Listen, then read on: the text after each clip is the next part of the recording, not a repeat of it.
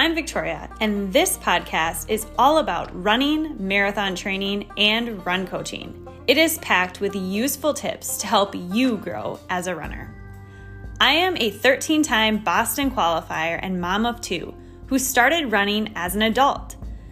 I learned a lot on my journey, and in 2014, I launched an online run coaching business to help other runners. Now, we employ several run coaches and are one of the largest online run coaching companies. We teach you the secrets to reaching your potential in the sport of running. We give real talk discussing personal stories of injuries, setbacks, and PRs. Think of this as a conversation with serial marathoners who share the lessons that we learned along the way. This is the Run for PRs podcast. How to taper for a race. We spend a lot of time and energy training for our races. We accumulate the miles and the workouts for weeks and weeks and even months. We build and build and build and build. For a lot of us, it's actually time to start the taper right now. It's that time of year again when all of the fall races are quickly approaching. Tapering is essential to running your best time on race day. We must understand how to taper in order to take full advantage of this process. The taper is where you are going to start decreasing the load so that your body and legs can fully recover and be the best they can be on race day. Today, we're going to do a deep dive into how to taper and get the most out of the benefits of the taper so that you can crush your race day performance. And I have with me today Jason Philippi, who has been coaching for over a decade and has over 20 years of running experience himself. He has experience helping athletes taper in races as short as the 800 meter, so just a half mile, all the way up to ultra marathons in the 50 miler distance. So today we're mainly going to be talking about the marathon and half marathon distance because I think that is the most popular with our listeners, but a lot of these strategies and tips can also be utilized in the even longer distance races. And for the shorter distance races, we'll briefly touch on, kind of how to taper for a 5K, 10K, and what that looks like compared to the longer distance races. We have done, between the two of us, over 25 marathons together. So we have a lot of experience personally utilizing this as well. So we'll share a little bit about our personal tapering experiences and maybe some of the mistakes that we have made along the way and what we have learned from that. And then also just how we like to taper our athletes and go through that process with them because we coach a lot of people and we've helped athletes taper successfully for races for Jason over a decade. And I've been doing this since 2013. So we have a lot of experience in that realm as well. So Jason, what distance of race should you taper for? This is a great question because I think most people are automatically going to jump to the marathon or possibly the half marathon distance, right? Because notoriously we've learned that you should have anywhere from a 2 to 3 week taper. And when I think of the taper, I'm thinking of it for every race, every goal race that you have, no matter the distance. So when I coach at the college level, we're tapering athletes to be ready for their championship season race at the end of the year. And for track, that could vary between 800 meters all the way up to the 5K or the 10K. And for cross country, it was always around 8K race distance. So for adult runners, it really depends on your goal race and distance. For a 5K, the taper time frame is going to look a lot different than it would for a marathon. And so you have to ask yourself kind of what is your goal race. If you're doing a 5K and then you're doing another one a couple weeks later and another one a couple weeks after that, your taper may look different as well as you approach each of those races. You may not be looking to PR at all three of those. And so, we may structure your taper a little differently. But typically for a 5K, I'm looking at 4 to 6 days roughly, and then it'll kind of go up from there as the distance increases. Right. And I love how we're kind of talking about the shorter distance races to kick things off, right? So you've coached at the college, cross country and track level, also at the high school level. And for people who are unfamiliar with what that season looks like, it's typically a series of races every weekend or every other weekend. These athletes are going out and they're racing. But the idea is that you're building towards one goal race. So maybe that is the regions meet, the state meet, maybe nationals, right? It just depends on the caliber of athletes. So you're really building towards the end of the season. And that's when you want the athlete to hit their peak and to run their fastest time is at the end of the season.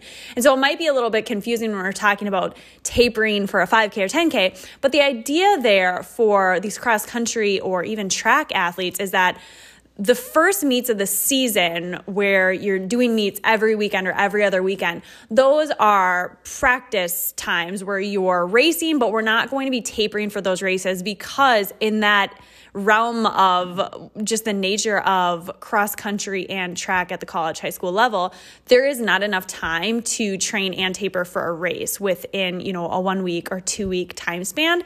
So a lot of these athletes are never going to taper until they reach that end point of their season. And that's when the coach will start to utilize a taper. So Jason, how do you know when an athlete is approaching the end of their season? Because I know for some athletes who are at the higher levels, maybe like you were, how do you know that the state meet or the region meet, or how do we know what is the last meet that they're going to be doing? And how do you plan for that when it comes to tapering down the mileage? Yeah, good question. In a group setting like that, when you're working with a team, it's a little bit more challenging because you're doing a lot of in-person coaching and you may be traveling a lot, the same meets and everything, but people's end of the season mark might be on different periods, right? So you may have your lower level runners whose season ends 3 to 4 weeks before your more advanced level runners. And so you have to start thinking about differentiating their training and cutting down. When those advanced runners are hitting their peak, the other runners are hitting their taper. And so it's really important to meet at, adjust the training for each individual athlete and to kind of gauge based on what your expectation is for that athlete and their previous experiences. And now when we think about the online setting, it's a little bit easier because we know we can see everything online. We use the Training Peaks platform, which is an app, and it's really nice to map out an athlete's training, but also we can put their race dates on the calendar so we can kind of see what's coming in the future. And most of us, we're not doing as many races as like the competitive, college athlete, or even like maybe a person who's fresh out of college and they're doing a lot of competitive road races. And so we're going to probably be able to better target, their A race and to think about an appropriate taper as we lead into it. Right. Yeah. So everyone is different. Again, that's the messaging that we hear a lot here. But when you're tapering for a short distance race between the 10K and the 800 meter, it's going to be a lot shorter. It's going to be maybe a week, 10 days at most. But the idea is that you don't need as much time to taper for a shorter distance race. And I think that can be seen in a variety of different ways, right? So when you're in the middle of a marathon training cycle, we typically will sprinkle in some shorter races. So you might have a 5K race, 8 weeks out from your marathon. You might do a 10K, you might do any sort of shorter distance race in there. And you're not going to do a total taper for that race, but you can still really hit a good performance in that race. And it's just the racing experience that you get out of that.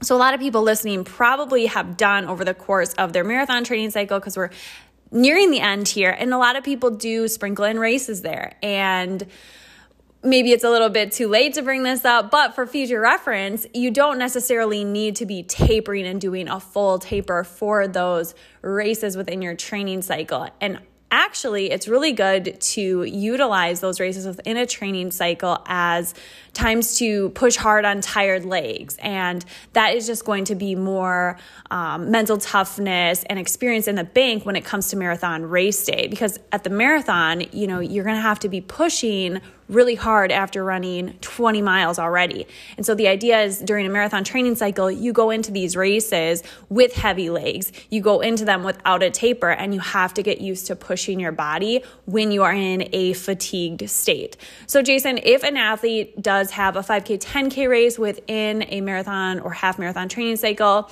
do you do any sort of taper? Do you schedule that with a cut down week? What is usually the protocol that you find best for those type of races within a marathon or half marathon training block? Yeah, good question. A lot comes into play here, including how frequent the athlete has raced or has experience in those distances.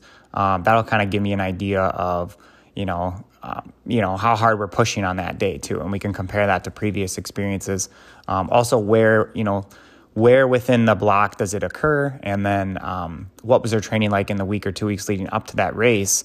And then, I'll usually schedule a cutback week right after the race just to make sure that the athlete has time to recover from that race. And sometimes they're, depending on the level of athlete, we might even do like a long run a day or two later after the race, and then we'll schedule the cutback week. It just kind of depends on like how much work we need to kind of fit in, what our time frame is, how much time we have out from their goal race. And sometimes we have athletes who they'll come to us in the middle of the training block and they weren't planning to do this race, and they ask if we can do a 5K, 10K or whatever. And so then we get creative about how can we adjust the training so that this becomes like their main stressor for that week. And so then we might adjust accordingly and move things around. And so that's kind of the nice thing about having an online coach and being able to use an application like Training Peaks is we can really make adjustments when needed. Yeah, that's a really good point. And it really depends on the athlete, right? So going into these races, my philosophy is always, if you can go into a race without doing much of a taper, like a 5K or 10K race during your marathon training cycle, and you're able to go into that race on tired legs, that it can be such a huge confidence booster for an athlete. There are other cases where an athlete is maybe more towards the peak of their fitness and they want to go after a PR in the middle of a marathon training cycle and the 5K or 10K. So we might schedule a cutback week that week so that they can have a little bit of fresher legs so they can get that extra, 5-10 second edge on race day. But for the most part, a lot of athletes, they can still race and hit maybe a PR or something that's really going to bring them confidence without cutting down the mileage too much that week. And like you said, still making sure we're going to get that long run in at some point. A lot of these races, if an athlete brings it up, spur of the moment, a lot of that will impact the rest of the training plan. So you really have to be careful with not racing too much within a training cycle. One example of this is my parents used to love to travel to races, and it was always, we'd build the plan, 16-week marathon training cycle. We had all the long runs in there. It was really good. They had a few races sprinkled in, but then as the course of the summer and the training cycle went on, it was almost every other weekend, hey, can we do this half? Can we add in this half? Can we add in this 5K?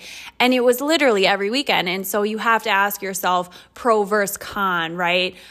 What is the benefit? Why are we doing this race? And really having that understanding of what is the purpose of the race. What would we be missing out on if we did this race instead of a long run? So you really do have to be conscious that training is training, right? And you want to make sure that you're doing everything you can to be in the best shape for that A race that we're building towards. So if during a training cycle you were constantly racing and trying to test your fitness, you weren't actually training, you were testing. And so on race day, when we get to race day at the end of your training cycle, you've already tested your fitness a ton of times and your body is tired. So the idea during training is that we're training at an 80% effort. We're not leaving all of our energies and all of everything at different races throughout our training cycle. The idea is that we're building towards one peak. We're climbing that mountain. And we might have little times where we're doing a cutback week, but we're still headed upwards in that direction. But I think too often people get really caught up in doing all of the races.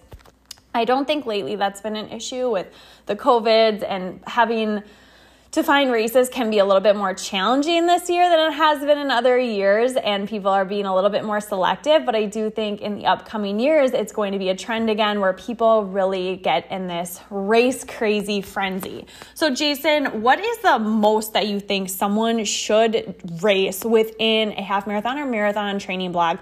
Let's say it's 4 months long. What is the most frequent that someone should race, even if they're using some of the races as workouts? Is there a limit there if someone is really trying to reach that peak and reach their potential at the end of that season?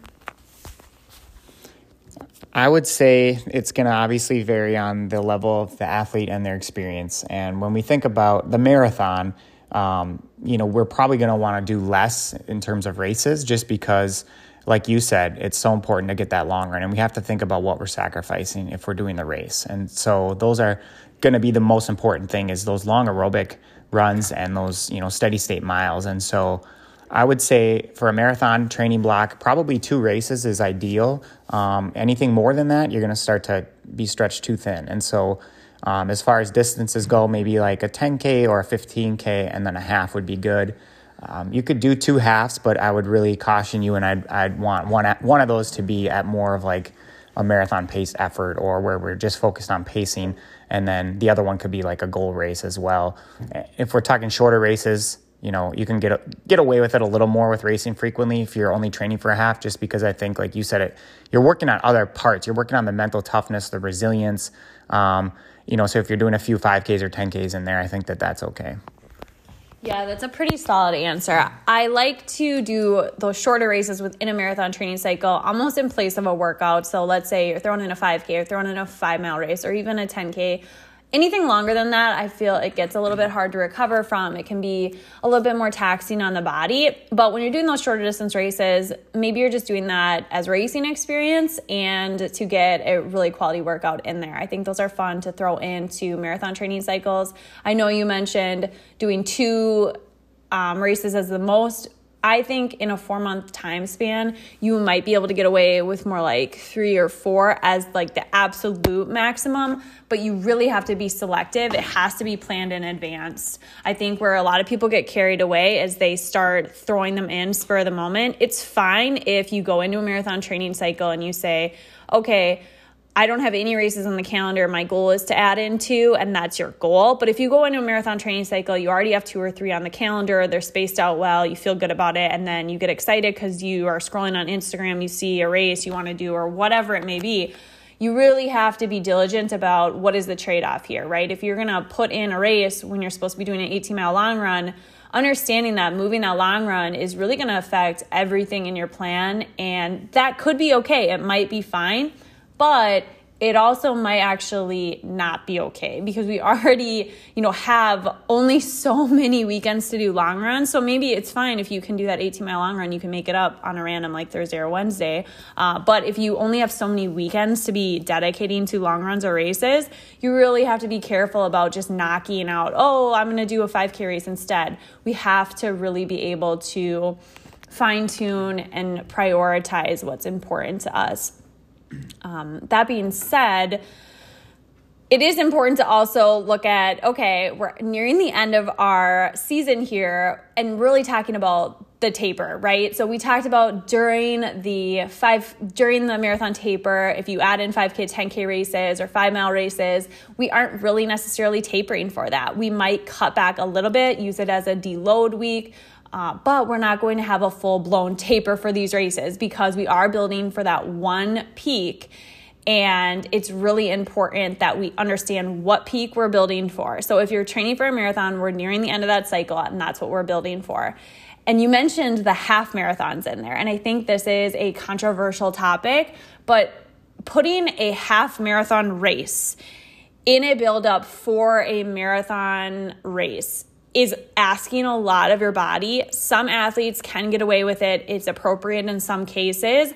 But I think a lot of athletes need to be aware that racing a half marathon is a very big deal, and it could potentially set you up where you feel like you reached the peak already, and it'll be hard to reach for even a next higher peak if you will, when you have a marathon 8 weeks later. And I have fallen into that trap before. In 2018, leading up to what is now my marathon PR, as we're recording this, I ran a 3:13 marathon.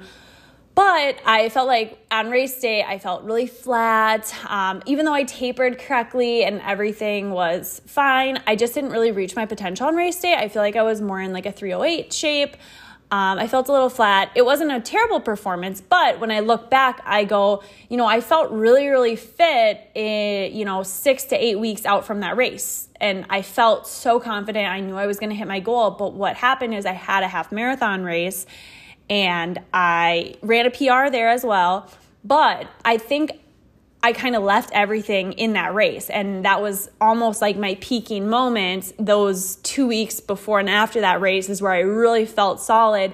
And then it was just really hard for me mentally to reach for that next peak. And that's something that Coach Ben kind of said to me. He's like, it's hard once you already peak to go and do it again, right? So just something to be aware of, that it is a big toll on your body. And I don't know if that's something that you've experienced personally, Jason, but could you speak a little bit to why a half marathon is such a big deal to race right before a marathon? Yeah, you bring up some good points, and I kind of want to change my answer after listening to you because I didn't think of some of the perspective that you gave. And myself, I've never really had a goal half marathon race during a marathon and then a marathon following. I've always kind of scheduled a mini off season and then like another training block in between, just because I knew that I got wrecked after a half. I think I've told you a few times after we ran Grandma's half that I feel like I ran a marathon today. Like I had trouble walking or even stepping up a curb. And part of that is just, I'd done so many. And so I got to a point where I was getting close to running, my I guess, to my potential in the half, whereas I feel like I never have really gotten to that point in the marathon. And so I knew I was out there pushing it. The training had gone well. And I just was spent. And so I can't even imagine trying to continue after that and, even taking a few days off or whatever and then continue and run a marathon a few weeks later. I can't imagine what that would be like. The only time I had experience running a half is I took it at marathon effort. And so I was able to bounce back after like a week and kind of resume with my training. I had a good marathon after that, probably 6 to 8 weeks later. But can't imagine doing it the other way, like you said, racing a half all out, recovering, and then racing a full. You're definitely jeopardizing the performance of the marathon. And I know certain elites have gotten away with it, but again, we have to think about their training volume and just how intense it's been. Yeah, I know a lot of people have done it, gotten away with it, and found success doing it, but it is something to kind of tread lightly on and understanding pro versus con. I think if you really want to go after a half PR, there could be a totally different time and season where you train specifically for the half, and that might actually set you up for better success than trying to just nail a half PR 8 weeks later, nail a marathon PR. And I'm not saying that it hasn't been done. I literally just gave an example of me doing it in 2018, and there's been other years where I've also done similar things. But it's a lot to ask of your body. And I think that even if you do both of them successfully, I think when you reach the end of that marathon and you're done with the marathon, you're going to feel maybe a little bit more burnt than you normally would have. So I think giving yourself that option of not racing the half. And I love how you talked about using a half marathon at marathon effort during the build. So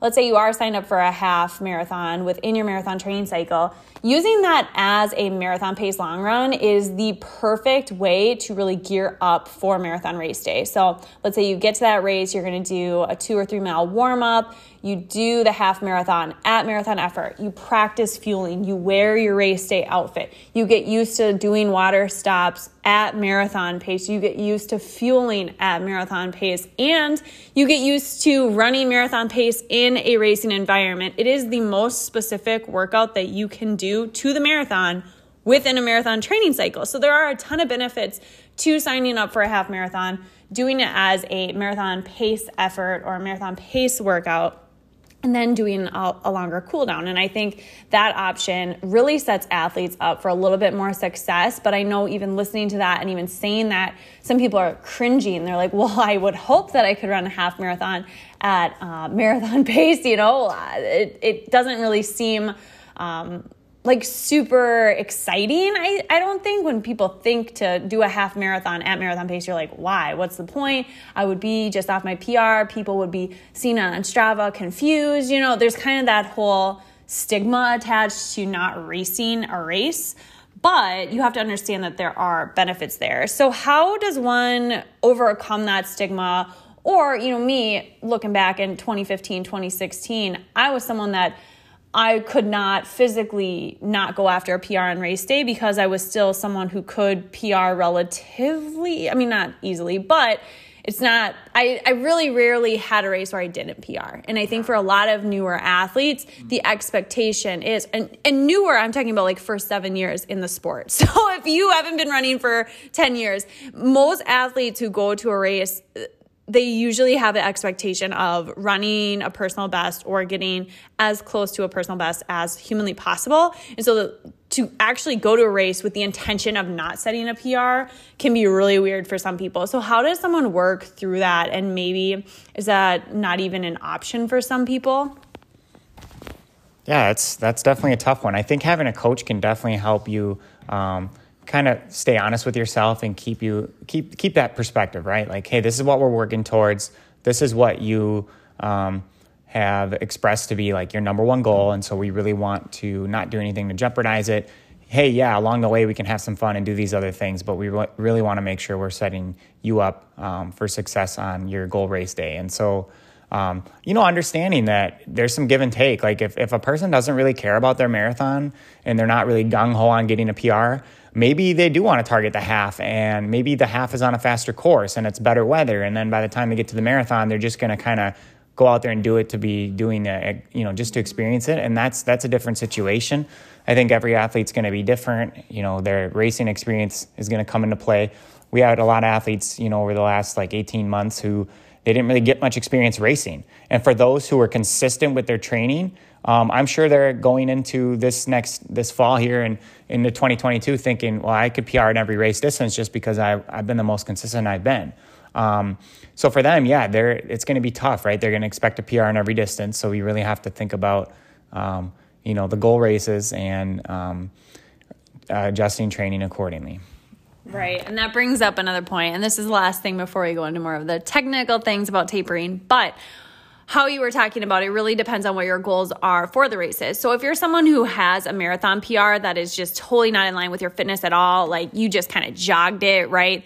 And you're just trying to do a little bit faster than that, you might be able to get away with racing that half and then just going into the marathon and not having as high of expectations. But when we say racing a marathon, that is not the same as just going and running it or even going and doing like a moderate effort. Racing a marathon is where you're going there with the intention to run as fast as possible over 26.2 miles. So basically racing it would be taking your half marathon PR. So for me, let's say I'm in 1:30 half shape, you would double that. So what would be a marathon time if, you do two times that? That's a 3-hour marathon. And the rule of thumb is usually you're adding about 10, maybe 15 minutes on there. And that's really more of a race. So for me, that would be like between a 3:10, 3:15. Where if you're someone who's like, well, my goal is really to take that time. So 90 minutes, double it. So 3 hours. And it's more of like a 30 minutes. So like I'm trying to run like a 3:30. That isn't necessarily racing, right? That's just running. That's doing a moderate effort. That's still a hard effort, but you're not going out there with the intention, putting it all on the line, destroying yourself, like running as close to your physical ability as humanly possible. So that's something to also keep in mind, right? Obviously, there's other factors that go in there, but this is just one rule of thumb that we like to use. So now that we've talked a little bit about racing during the marathon and half marathon training cycle, we want to chat a little bit about the technical tapering terms, kind of what that means, how long it takes to taper, and all of those sort of things. So it usually takes you about 2 weeks to actually lose fitness, right? So a lot of times within a marathon training cycle, if something flares up, someone has to take a day or 2 or 3 off, people start panicking, right? They're like, ooh, I'm going to lose fitness, right? And we always say the rule of thumb is it's going to take you at least 2 weeks to start to lose fitness. So that's an important thing to keep in mind when we're talking about building into a taper. Traditionally, a marathon taper is going to be 3 weeks long.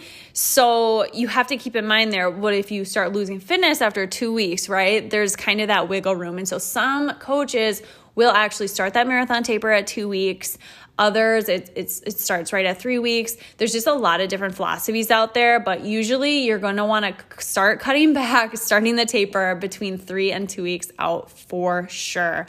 For us, we like to have the third week out be that longest long run. So 3 weeks out from the marathon, you're 21 days out. That's going to be your absolute longest long run. And then as you're 2 weeks out, you're going to do more of a marathon simulation type of long run. So it's going to be a little bit shorter, but you're going to have some very specific pace work in there. That third week, so when you're doing the longest long run, you're going to be running your peak mileage. That's usually what we do. That second week where you're going to do that marathon specific long run, maybe it's 16, 17 miles with a ton of miles at marathon pace. That week, you're going to cut down mileage a little bit just naturally because your long run is a little bit shorter. But also we might cut back a little bit before that long run, right? We might have a little bit of shorter mileage just to go into that marathon simulation run, like slightly on a little bit fresher legs, but it's not going to be too much of a cut, right? You might do anywhere between like 10, 15, 20% of what the mileage was the week before. So if you were at 50 miles the week before, we might be doing something more like 40, 42 miles that week. So that first week of taper really isn't much of a cutback. So can we talk a little bit about that first week of taper? So let's just say you go on that longest long run, you just do like 20 miles, you're pumped, you're totally tired, and you're like, yay, the taper starts. How do you usually feel that first week? And is it more of kind of a letdown?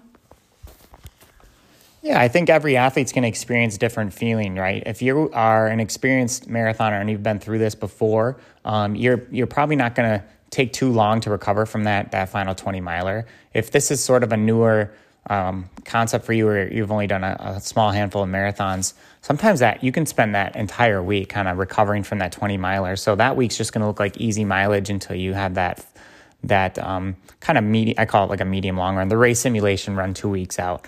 And so, just kind of gauging, as working with a coach, it can help kind of try to perfect that for you based on hearing about your previous marathon experiences and whatnot. And also just seeing how your training has gone over the course of the 16 weeks. What sort of workouts have you excelled in? How have you recovered from other workouts to kind of gauge that? And yeah, it's definitely, I think that the hardest workout leading up to a marathon should be done. That last hard workout should be done about 13 to 14 days prior to the marathon. So anything after that, we're not really looking to gain fitness.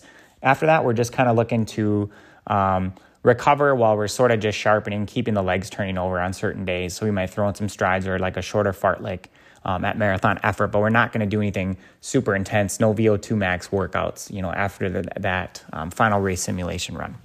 Right. I always find that first week a little bit of a letdown because you know that the taper is starting, you just did your longest long run, but yet I feel very tired that first week. I don't feel any sort of effects of the mileage drop because you have to keep in mind that first week, your legs are still super fatigued. Like you were saying, it might take you a while to recover from that longest long run. You're cutting your mileage, but it's so slight that you're not noticing it right away. And you have to keep in mind that the idea is that we're still really kind of holding on through that first week of taper because those decreases in fitness start to happen around 2 weeks. So you really want to make it through to that week where you're 2 weeks out. And then that's when I think the real fun starts to become with the taper. So if that first week you're still just feeling like you're in peak training, that's a little bit normal and it's almost expected. So that next week, so you do your race simulation, we're riding into that next week.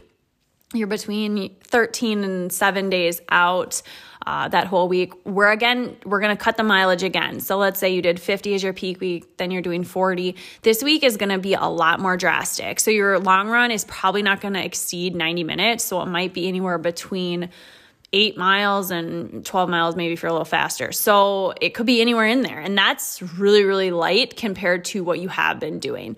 But even leading into that long run on the weekend, your runs during the week are going to just be way less than they normally are. You might have an extra rest day, and that's where things can start to feel a little weird. And I think the beginning half of that week, I typically feel pretty bad, right? I feel pretty fatigued. Can we talk a little bit about the phenomenon that usually occurs during this week at some point? People are expecting to feel good. They're expecting to feel fit. What usually happens?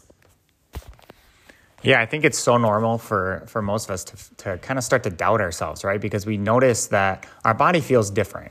So we've adjusted our training. So our body's in a recovery mode, repair mode. We might even notice like certain things start to creep up and bother us. Like, oh, I didn't know I was sore in this area, and now I am.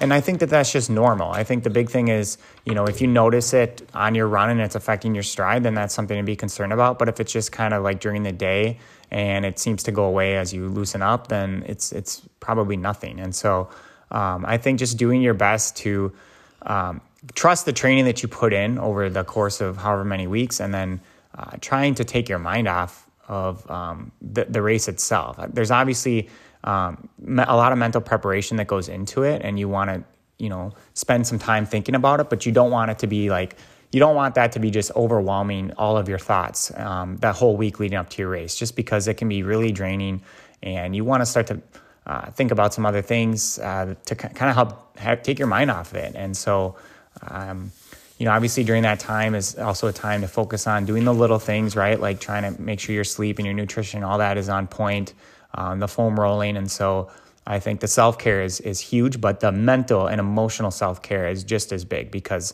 we don't want to get to race day being with so much nerves and anxiety that we're not going to be able to perform. So we want to remain confident and trust the training, trust the process, and trust that what we're feeling is normal. Yeah, there's a lot of trust that really goes into this week. And I like how you talked about the recovery aspect and how your body is really going into recovery and repair mode. So what we have to keep in mind is that this is the lowest amount of mileage that you have ran at all in the course of your entire training. So your body is understanding, whoa, we're doing a lot less than we normally do. You're still doing something, but it's less than you have in the entire training block, most likely. So it's the least amount of miles that you've ever ran. And so your body is going, whoa, yay. Like, we have time to recover and repair. There's more downtime. He's letting us, take this time off. And your body goes into more of a deeper repair mode than it's ever been able to do during the course of your marathon training block. So you have those cutback weeks during your marathon training cycle, and your body's able to do a little bit of repair. But the idea during the taper is that you're taking a prolonged recovery break. So it's going to be 2-3 weeks, right? It's not just going to be 5 or 7 days. It's going to be longer. And so it gives your body longer to go into a deeper repair. And since you already cut back a little bit last week, now your body is really understanding this next week. Oh, this is a little bit longer. I have longer to do deeper repairs and recovery. And so you might find that you're a little bit more tired because the hormones in your body are going into repair mode. And so maybe during the course of your training, your body was a little bit more in fight or flight. It was under a little bit more stress than it normally is. And when you are under a little bit more stress, your body does have a little bit more adrenaline to do things. You feel better, but you can't be in that state forever. And so when you go into those recovery states during the cutback weeks and during the taper, you might feel a little bit more fatigued than normal, especially if you're really in tune with your body.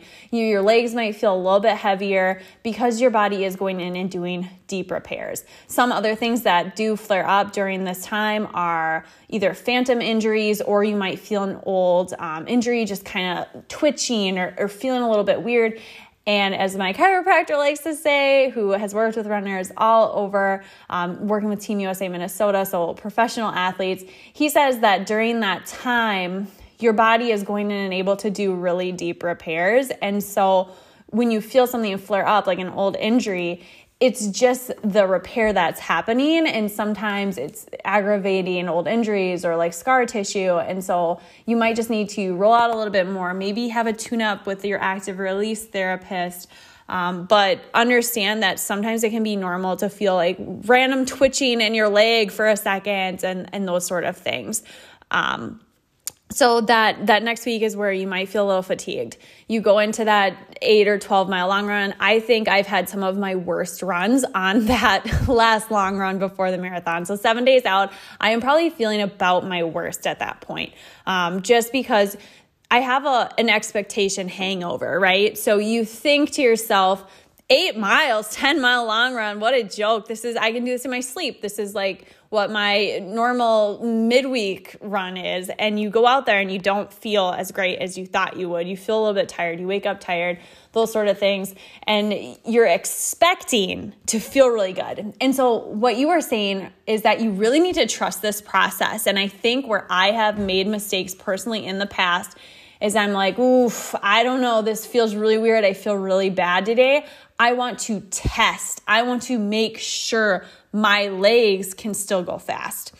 And so when I was younger, maybe in 2014, 2015, I would go out there and I would just be like, I have to make sure I can still run like marathon pace or even faster, right? I wanted to like hammer something so that I could prove to myself. And this is the week where you don't want to do that. You do not want to leave your race in a workout, and you just do not want to be testing your fitness during this time at all. Even if you feel like crap, you really need to trust and believe that the taper is working, it's doing its job. And by you going out and testing, or by you running your easy runs faster than you should, you are going to set yourself up for a less than optimal performance on race day. So that's something you really need to keep in mind this week. Just make sure you stay calm. You might feel like crap. That's normal. So then once you get to that week of the race, how are most people typically feeling? And tell me a little bit about what that week is like for people in terms of running. There's probably not a lot of running that is being done. And what is the common mistakes you see that week leading up to the race? I think common mistakes would be to run too fast, right? Because you feel good. You're running less, so your legs might start to have a little pop in them after a warm-up mile or two. You know, it can feel sluggish to get started, but once you get going, you may notice, oh, I'm feeling good. And then, you know, before you know it, you're cutting the run short. So maybe pushing the pace a little bit too fast. Like you said, doubting your fitness. And so maybe you feeling the need to push a little too fast. If, let's say you're doing your final like little workout, maybe it's about 5 days before the marathon. Typically a good final workout is just like 4 by 2 minutes at marathon effort. That's like one that I like to give, or something similar, 5 by a minute, something like that. And so you're not supposed to be running much faster than that. You want to use the same system that your body's going to be using during the marathon. So maybe pushing the pace a little bit too much on that. And another common mistake might be just maybe not eating as much, because you notice that you're not running as much. And so your body, you may not feel like you need to eat as much. And so if you're under eating, obviously you're not preparing your muscles for what's about to come. And so you want to try to continue your normal eating habits, maybe even focus a little bit more on making sure you're getting good food in, the quality food. So hydration obviously is key too, and making sure you have a good balance of electrolytes, especially as we get, within those 24 hours of the race. Right. It's super important during the taper to really focus on your nutrition. And this is when carbo loading usually starts to come into play. So they say to increase your carb intake 10 days out from the race. If you're someone who has been marathon training, chances are you are already consuming a significant amount of carbs during those peak mileage weeks. So think about eating similar foods to what you would eat during those peak mileage weeks, right? So think back a couple weeks, what were you eating? And try to incorporate those sort of carbs into your meals. Some of my personal favorites are brown rice, sweet potatoes, some of the more healthy carbs, right? We're not going to go and eat a ton of fruit snacks, or just things that maybe are more simple carbs and that are just going to break down into sugar right away. We want things that are going to be able to store as glycogen and store in our body long term. And another thing that some athletes may struggle with is during this time, if you own a scale, if you're used to weighing yourself and you see the scale go up, totally normal. What that is glycogen. It's your hydration. Don't worry about that. It's going to be used for fuel on race day. So don't try to restrict your calories. Don't try to cut back too much if you are feeling like, oh, I'm gaining weight. It's not actual fat you're gaining, right? It's fuel for the race. And so if you're under fueled for your marathon, you're going to perform worse. So we really want to make sure nutrition is on point. You want to be eating really good that week, and just thinking about the fuel you're putting in your body at all times. Say, is this going to be a good fuel for marathon race day? And kind of asking yourself those questions as you creep closer to the race. As we get towards the tail end of this week, that Wednesday, Thursday, Friday, you're going to want to be really careful to avoid any foods that aggravate your digestive tract. So if you have a history of having bathroom issues on runs, and certain foods kind of aggregate your digestive system, let's avoid those. Let's try to eat more of a simpler diet that has worked really well for you, and just being more conscious and aware of that. For me, there are just certain things that I know are a little bit harder on my digestive system. I avoid gluten. Another thing that flares up for me is if I eat red meat. And so these things are going to look different for everyone. But if you have certain foods that trigger you, maybe we're going to start to cut those out as we get closer, so that our body can really be primed up, ready to go, and you're not going to have issues that are going to stop you on race day. Another thing that people often will ask is about alcohol consumption in the taper, or even just in a marathon training cycle. So, Jason, what are your thoughts on cutting out the alcohol, and do you think that has a major impact on race day? I was always one who thought, especially in the days leading up to the race, I'm going to abstain from alcohol. And I'm not much of a big drinker anyways, but, if I'm a month out, I'm not really too concerned. But common tips are just to stay away from alcohol, especially as your race approaches, because, it's empty calories. It just can lead to dehydration. And so, if you really want to target an A race and you want to have a great performance, you want to focus on the other things. It kind of leads me to when I think about just the final preparation that lead into the race, I think about there's not much you can do in those final 2 weeks to gain much more of an advantage. No drastic change is going to have a drastic improvement outcome on your race. It can only have a drastic deprovement outcome on the race. So it can only affect your race. It's not going to drastically help you improve your time by 10 minutes. But if you try something new that your body's not used to, it can really affect your digestive system. And so just something to think about, and that goes with anything, right? You don't want to try something new, like some new exercise or anything that you haven't been doing in the final days leading up to your race. Yeah, that's really good advice. And I think that rings true in every aspect. So if you're someone, let's just say, who during peak marathon training, you are eating at Taco Bell multiple times a week, and you are eating frozen pizza, and then you reach a taper, it's not a great time to start an all vegan diet or all whole foods, or start Whole30, right? Those would maybe be good changes you could implement into your lifestyle. I'm not saying you shouldn't make positive changes, but what I'm saying is your body is used to you eating that way, so you probably want to stay semi-consistent with your diet during the taper, and then after your marathon would be the time to make those changes, right? And I have heard too often of people, 4 weeks out, 3 weeks out from marathon, they're like, I'm going to start a vegan diet. And I'm like, well, what is your diet currently like? Because if it's close in line with, being vegan, then okay, probably not a big deal. But if you're someone who is just eating meat every single day, you're eating dairy every single day, it is a drastic change for your body to go from that to cutting all dairy out, cutting all meat out. And you don't want to be doing that when you're also expecting your body to be able to run as fast as it possibly can over 26.2 miles, right? So my thing is, keep doing what you really have been doing, right? And another thing, I know some people like to do they cut out caffeine a week before and then they reintroduce it.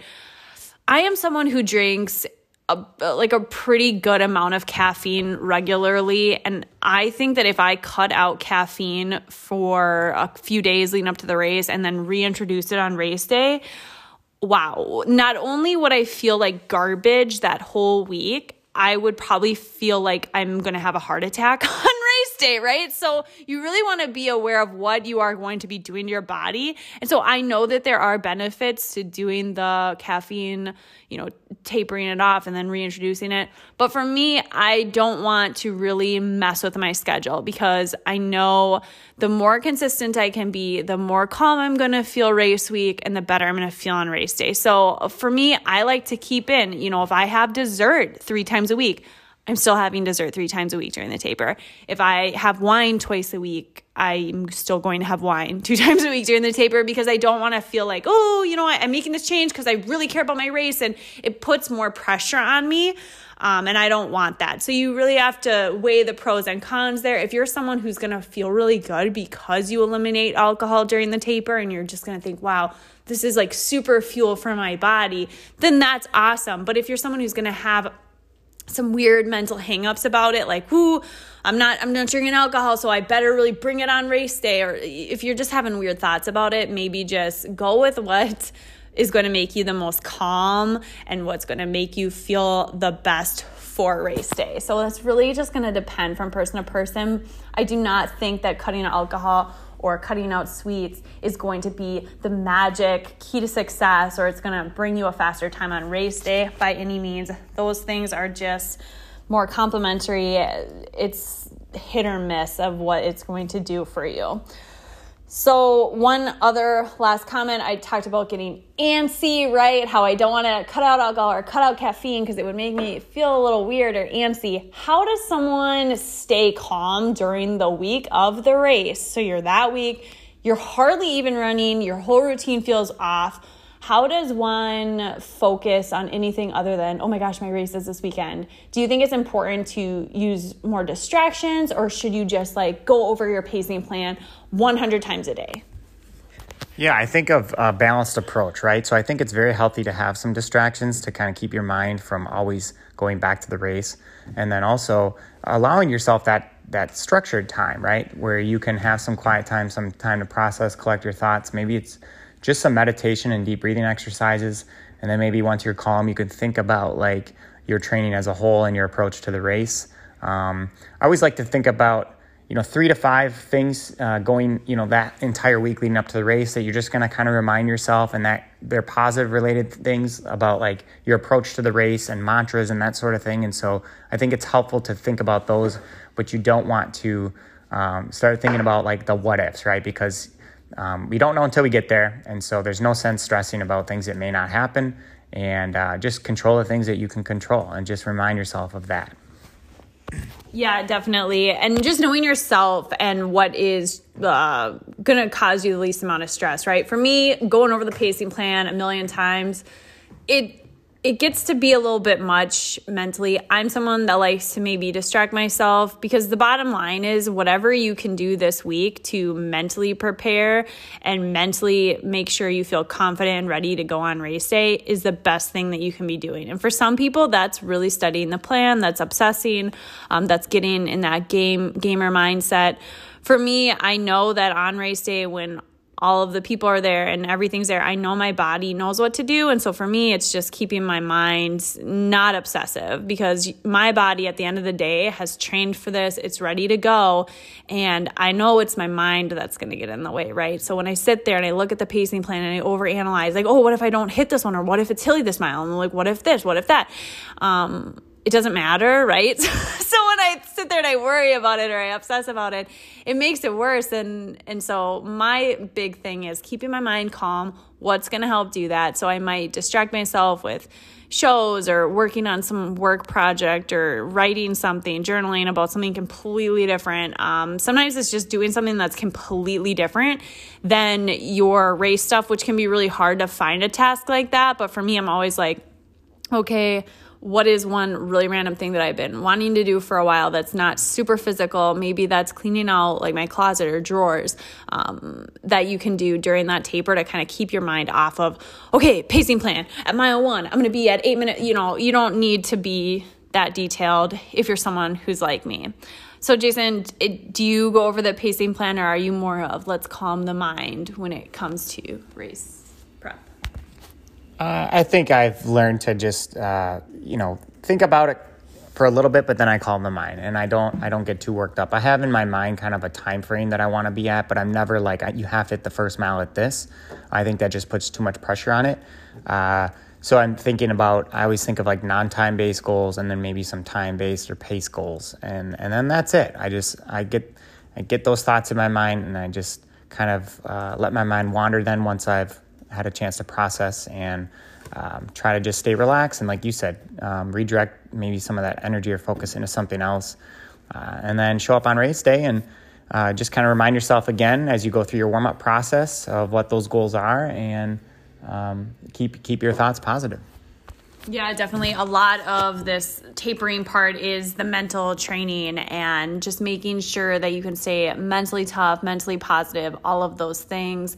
And this is a time to really work on that. And I know sometimes during this taper time, it can just be a stressful time for athletes. They're not exactly sure how to frame it up, how much mileage to cut back, what type of workouts they should be doing. There's just a lot to uncover here. And so if you're not already working with a coach or already working with someone here at Run for PRs, we would love to hop on the phone, chat with you, get to know a little bit more about your training plan and get you a taper, because a taper takes almost a month, right? And so we can be there for you in your final month of training. Let's say you haven't worked with us at all. We would be happy to hop in, look at what you've been doing, and make sure you have a solid taper plan going into that race, because you don't want to miss tapering, because tapering can improve your race time anywhere between 2 to 10% when it comes to race day. So you really want to make sure you're utilizing this, and we'd love to help you. So if you're curious and what that looks like, we can even do a free 7-day trial. If you fill out the form at www.runforprs.com, we'd love to get to know more and help with your race day taper. So again, that's www.runforprs.com. Fill out the form there, and we are excited to hear from you soon.